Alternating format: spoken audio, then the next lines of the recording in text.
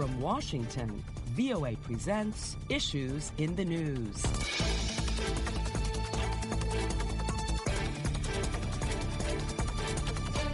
Hello and welcome to Issues in the News. I'm Kim Lewis, and joining me on the panel this week are Cindy Sain, VOA Senior Diplomatic Correspondent, and Dan Raviv, columnist for Newsday.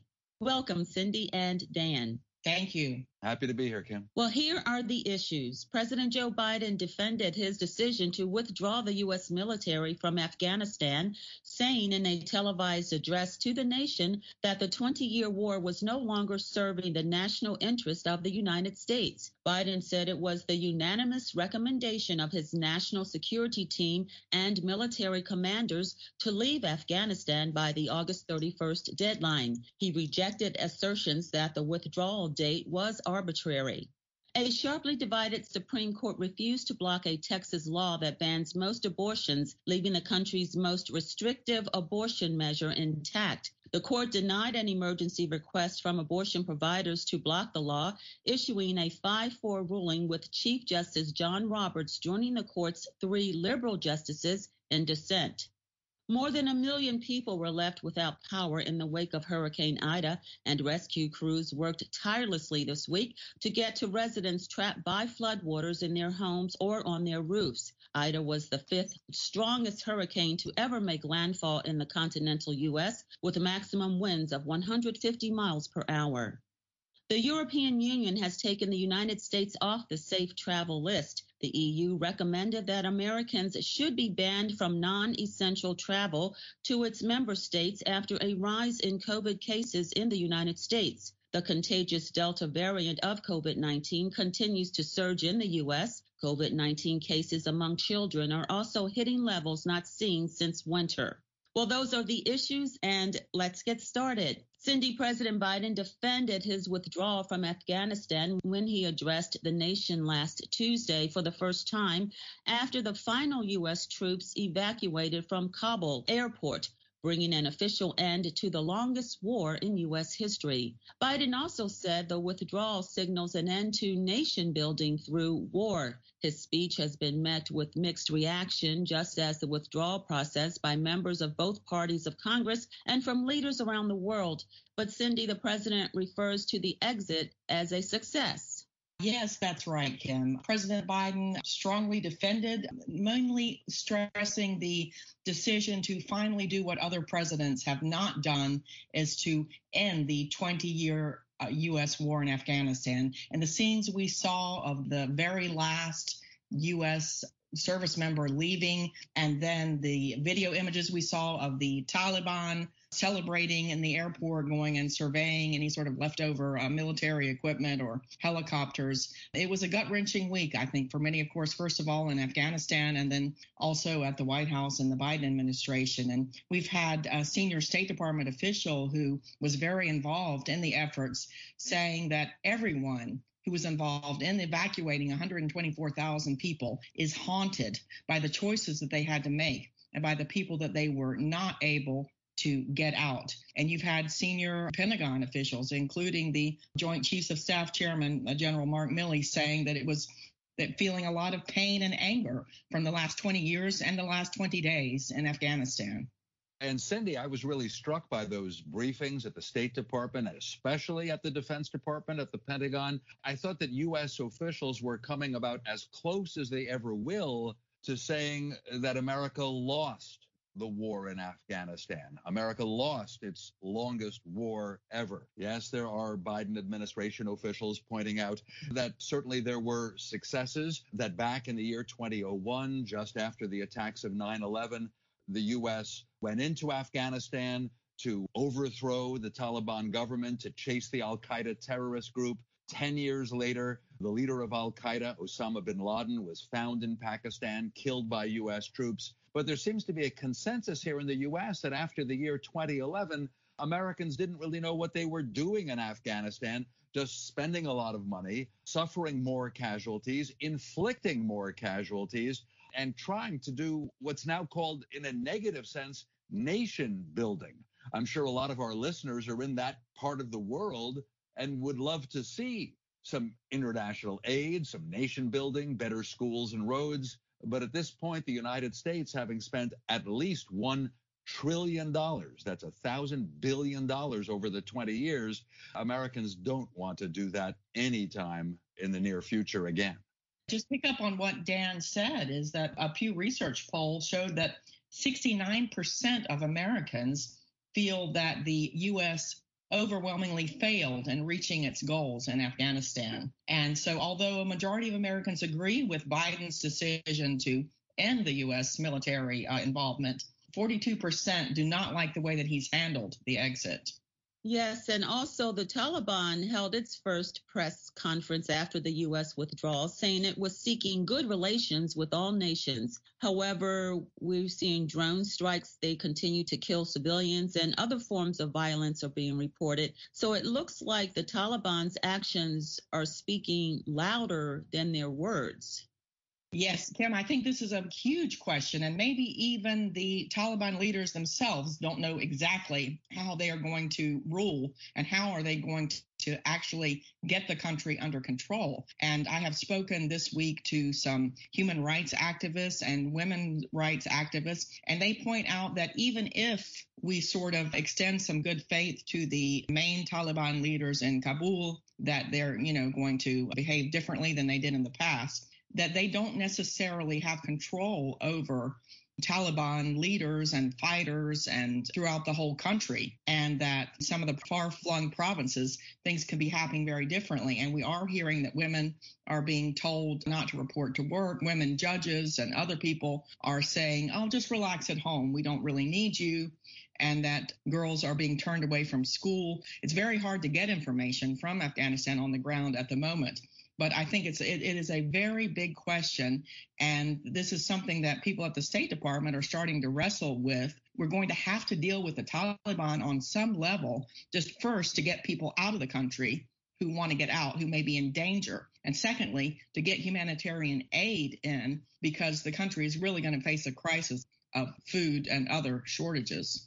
As you know, Cindy, anytime there's a radical change of government, a revolution, a coup d'etat, a decision has to be made by other governments. In this case, I'm thinking the United States government. Do you recognize the new regime in Kabul, Afghanistan? Do you reopen the United States embassy? Do you let the new Afghan government control the embassy, the Afghan embassy here in Washington, D.C.? So those are decisions that absolutely send signals. Also, will the U.S. take part in international aid, which will be directed at the Afghan people to help them through all the severe problems in that country?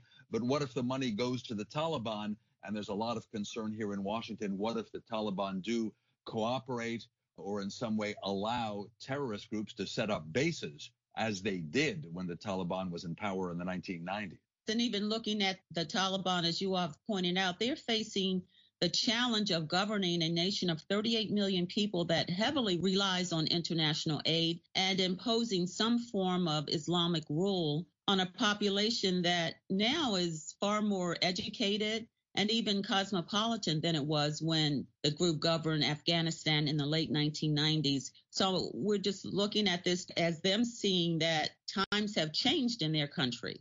Yes, that's right, Kim. Certainly for the generation of young Afghan girls and women who were born during this U.S.-led involvement in Afghanistan and have grown up not knowing. And some, women's rights defenders who I've spoken to have said they are really concerned of a danger to the lives of girls and women who don't really know what to expect from the Taliban because they don't remember it. They don't have that experience. And for all of our listeners, just basically, women could not even leave the house to go for a walk without the accompaniment of a male family member. And that's what some women are telling me after being independent. Now they feel like all of a sudden they are dependent on a male family member to even leave the house. And women were mainly forbidden from having any kind of work outside the house, and even education, even some like primary elementary school education was forbidden for girls. By the way, I found that here in Washington, President Biden giving a speech almost every day, but there was one major one marking the end of the war, August 31st, the deadline that he had set, and explaining to the American people that we're about to have a change. He said that no longer will the United States be involved in nation building, but he wanted to signal to the world that the U.S. still has massive military power and will defend its interests and will pursue terrorist groups such as the so-called ISIS-K in Afghanistan. So Biden was trying to sound tough, and of course he was also trying to show empathy and sympathy toward the U.S. service personnel and civilians who had died over the years in Afghanistan, well over 2,000, and perhaps especially to the families of the 13 who died in the final days of the evacuation from Kabul. And I just want to point out that the families of some of those 13 Americans who died, they're very angry at President Biden. They even say that he acted unsympathetically when he met some of them at Dover, an Air Force base in Delaware. And so all of this, again, has been politicized, and I don't think it has helped President Biden politically at this point. That is a very good point, and I'm just going to ask, how would this affect his presidency moving forward? I think it's really too early to tell because we, of course, are just right in the midst of this now. And I think average Americans are concerned and they are upset by the images they're seeing and what's going on in Afghanistan. People at home are flying their flags at half-mast, some of them, and they are, really very interested in this. But I think a lot of them will also say, okay, we did want this to end. And President Biden tried to say, even if we had ended this in June or July, the moment that we started evacuating U.S. diplomats, there would have been a rush to the airport. So he tried to say that in a country like Afghanistan, with the situation being what it is, there is just no smooth way to say goodbye. Here in the United States, in general, voters don't seem interested in international affairs. For a while, it dominates the news, but almost always that gets replaced by domestic concerns, as I know we'll discuss in the rest of this program. And people in Joe Biden's party, the Democratic Party, say they're confident that how he handles the COVID pandemic and economic recovery, those are going to be the important issues in the elections next year and in 2024. Yes, and Dan, as you mentioned, domestic issues. Our next topic is from Texas, where the Texas state legislature passed a law that critics argue violates the constitutional right to abortion, first recognized in the landmark 1973 decision in Roe versus Wade, which prohibits states from banning abortion before a fetus is viable, typically around 24 weeks of pregnancy. So, Dan, can you tell us more about this? Conservative politicians in the state of Texas say that they are protecting the rights of the unborn fetus. And it could well be that that's a majority view in the state of Texas. But in 1973, the Supreme Court of the United States ruled that women have the right to choose if they want to have an abortion, a much more liberal policy than the state of Texas is now going to impose. In effect, Texas is not allowing abortions after 6 weeks of pregnancy, and many women don't even know they're pregnant at that point. And the Supreme Court had a chance to weigh in and actually took a vote, which is unusual, late on Wednesday night, and it was 5-4 among the justices to let this new Texas law stand. Certainly one of the liberal justices, Sonia Sotomayor, was outraged. She says that the majority of the court had decided to bury their heads in the sand when there's this law in Texas, as she put it, engineered to prohibit women from exercising their constitutional rights.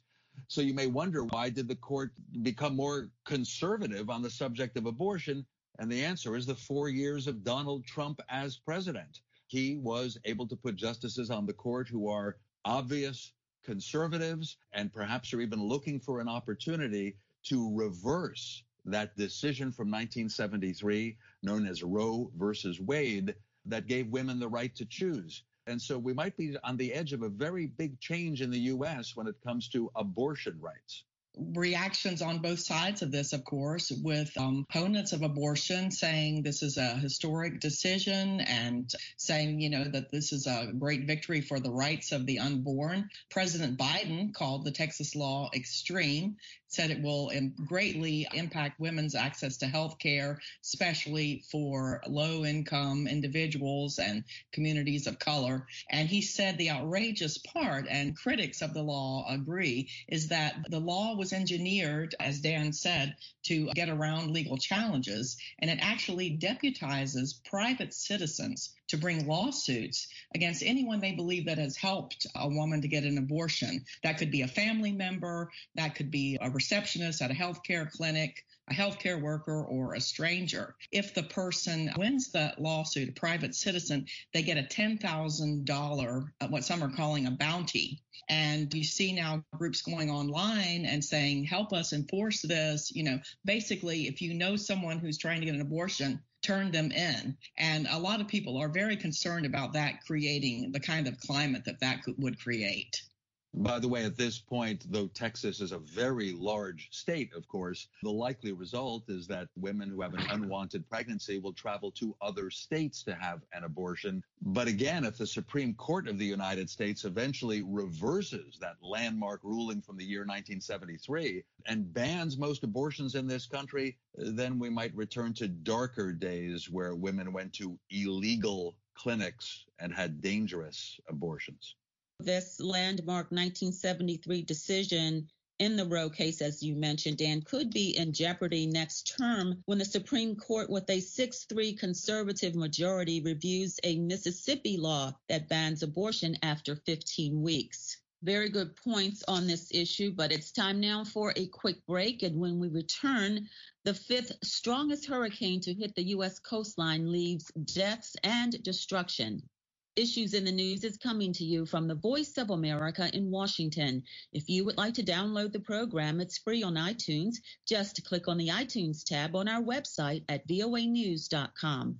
While you're there, check out our other programs, Press Conference USA and Encounter. Also visit us on Facebook and leave a comment or two. Then like us at Current Affairs with Carol Castiel. Now back to our panelists who are joining me via Skype, Cindy Sain, VOA Senior Diplomatic Correspondent, and Dan Raviv, columnist for Newsday.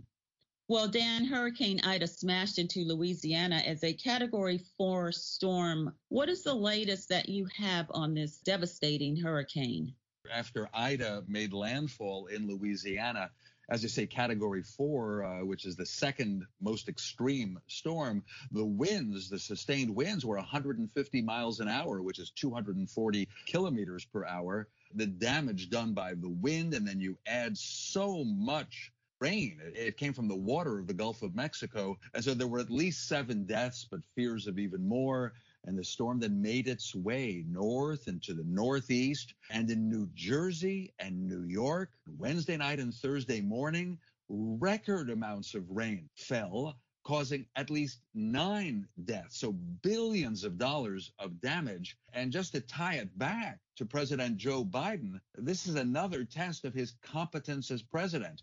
Even as he planned a trip to Louisiana to see the damage, it is always a test for a president, not just how they behave, do they show sympathy and empathy, but also do they send enough money? Is the federal national government actually sending enough to help people? Were they well enough prepared? This was a major problem for President George W. Bush in the year 2005 when Louisiana was hit by Hurricane Katrina and New Orleans, the whole city, was flooded. And President Bush then was seen as a failure. So that's why it's another test for Joe Biden. And of course, as well as the human disaster and the financial hit, it's going to have political impact. Cindy, what is the Biden administration doing in terms of providing aid from this hurricane? The images that we're seeing now are flooded subways in New York City, as Ida is not done with the U.S. And we saw that the subways were flooded. And so Biden is going to be visiting Louisiana. And now it looks like there will be also the aid required for cities in the northeast. So very destructive hurricane. And as a lot of climate scientists are saying that these storms are getting worse.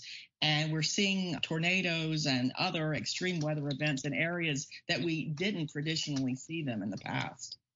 The hurricane spawned tornadoes and drenched the region with heavy rains. So, Dan, it's created such a path of destruction. I'm struck that as we watch the news around the world about a very hot summer in many parts of the world and more extreme weather than we're used to, whether this is a case for climate change as being a major issue. President Donald Trump said he didn't believe climate change is a major concern. He did not believe that the oil and natural gas industries are contributing to the problem. Joe Biden says he does. He has the former senator and former Secretary of State John Kerry as a special ambassador on the climate change issue. Kerry planning a big meeting with China and other countries. And this, by the way, goes back to former Vice President Al Gore, also a member of the Democratic Party. And he had an award-winning movie, you may recall, a documentary in the year 2006, An Inconvenient Truth, where he said that global warming and climate change would cause extreme weather. And certainly there are people who say, look, it seems to be happening now.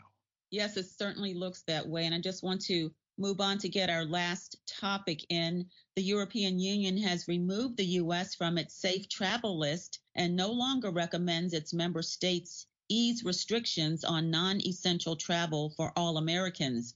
The EU's updated guidance comes as the U.S. faces its fourth wave of COVID-19, driven by the highly contagious Delta variant. So, Cindy, what has been the response of the Biden administration to these new recommendations?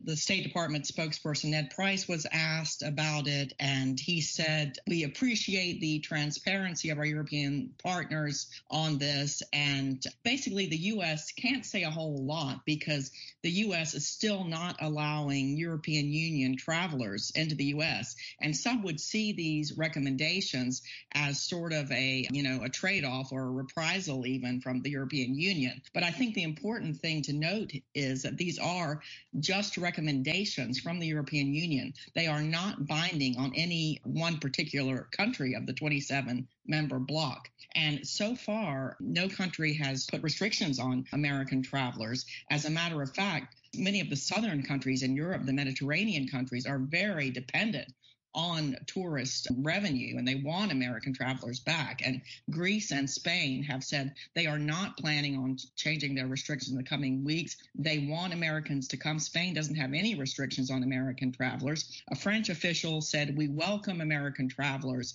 And France, they would like to see either a negative test or a proof of a COVID vaccine. But so far, these are recommendations only. I mean, I think it will sort of create uncertainty among some would-be American vacation goers to Europe. But for now, some would argue, look, the rates are really going up, COVID rates, especially among children and young people in the U.S., that Europe is a safer place to be right now. More people in Europe, a higher percentage of the populations are vaccinated, with some countries around 70% than in the U.S. Yeah, the vaccination rates had been lower in Europe compared with the United States a few months ago. But it seems that here in the U.S., vaccinations have pretty much plateaued. There are more than 20% of Americans, according to opinion polls, who will never get inoculated. They don't believe in the vaccine. They think it's dangerous. And so far, of course, more than 40% of Americans have said no to the vaccine. But little by little, authorities are optimistic here. But I was struck by this. In the recommendation from the European Union, it says that its member nations should exclude unvaccinated travelers from the United States and other countries, unvaccinated. And so I know a lot of Americans who say, good, it's one more message telling people to get vaccinated. You'll be able to travel, you'll be able to take vacations. If you are unvaccinated, you are going to be treated as a pariah. You're someone who might spread COVID-19. And so vaccinated people, especially if they get that third vaccination that's being described as a booster, that's going to be starting in large numbers in the United States in the coming weeks. That may be sending actually a good message and may help restore the tourism industry. And we will have to end the show on that note. My thanks to our panelists, Cindy Sain, VOA Senior Diplomatic Correspondent, and Dan Raviv, columnist for Newsday. I'm Kim Lewis, and thanks for joining us for Issues in the News.